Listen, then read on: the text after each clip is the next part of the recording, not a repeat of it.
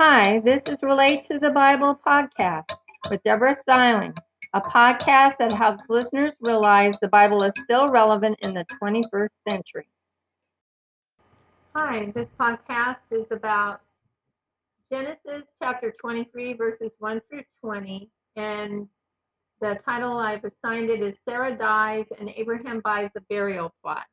You can also find this at Books of the Bible in Smaller Chunks at https://Bible in Smaller Chunks, BibleInsmallerchunks.blogspot.com. It was on my heart to create books of the Bible in smaller chunks for people in our busy world so that they might have time to read or listen to the Bible in a manner that makes it easier or faster for them in their busy world. Also, I'm always mindful of Revelations chapter 22, verses 18 through 19, where it says not to add to or take away from anything in the Bible. So when it was on my heart to create this, I was a little bit overwhelmed, and it's like, how can I do this and not change anything? But I had it on my heart that if he wants me to do it, he'll show me how. And he has. It's kind of been amazing. Anyway, some of the ways, of the many ways that he's shown me, is with lots and lots of prayers and using the King James Version Bible, BibleGateway.com, and BibleHub.com, and other internet resources as necessary. Some of the ways that the amounts reduced within the chapter of each book of the Bible is by writing numerals instead of numbers, the and ampersand sign, and contractions instead of spelling them out.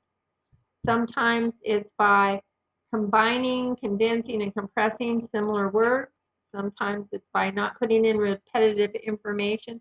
But if the information connected to the repetitive information adds new meaning, or it's on my heart to leave it, then I do.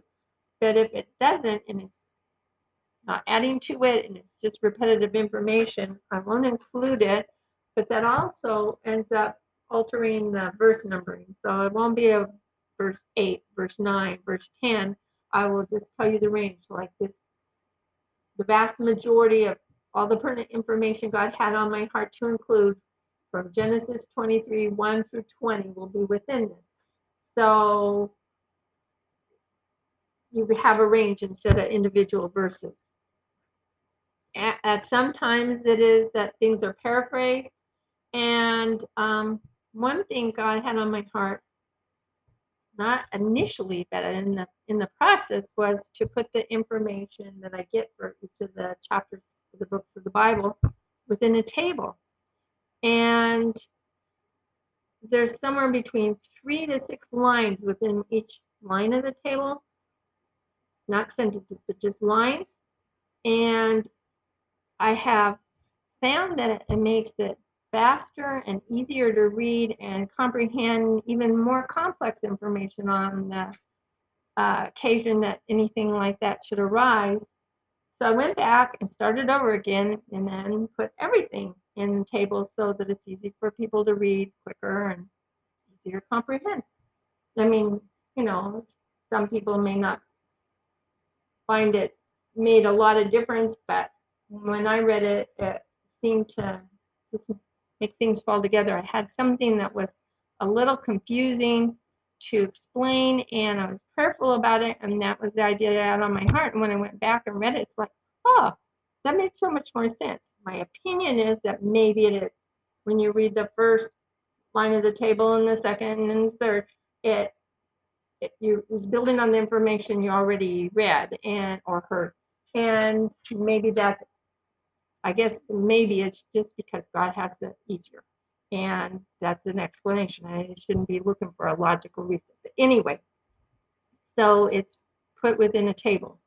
Also, the word he and him are used many, many times within the Bible, within the same verse. It's hard to tell sometimes who's speaking and who's being spoken to. So I will put that quite often within brackets if I think that it really will benefit the viewer or listener. Sometimes within brackets, I will put additional information, background information, possible things to add clarity, insider meanings. Sometimes it's transition words or more current words within brackets, and I usually will say within brackets, whatever it is, and then you know, oh, that's what she put.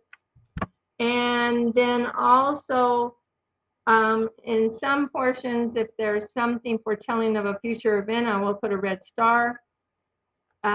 Some of the things have a multitude of things that is foretelling of, and they don't have the space or time for what we're doing to always include that. But if it is something that I can briefly put there, sometimes I will, and I will tell you that. When I get to the New Testament, things about Jesus will be in red. I mean, things that Jesus says or things relating to him at times will be within red so that you know it's Jesus. And of course, you can't see it. So I will tell you, unless you get on the blog site, and then you will. Okay, this is Sarah dies and Abraham buys a burial plot. Genesis 23, 1 through 20. Sarah lived 127 years, and these are the years of her life. She died in Kirjath Arba, which is Hebron, in the land of Canaan, and Abraham came to mourn and weep for Sarah. Abraham stood and spoke to the sons of Heth, asking for property to bury his dead out of his sight, since he is a stranger. They said that he is a mighty prince among them, and he may have the choicest of their within brackets burial places.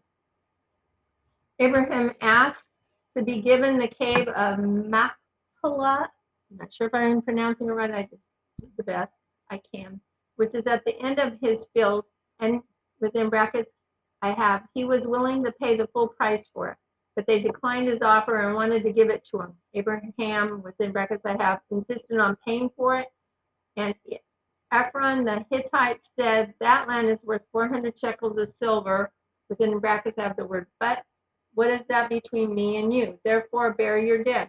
Abraham weighed out 400 shekels of silver, current money with the merchant, and paid for the cave of Machpelah before Mamre, which is in Hebron, in Canaan.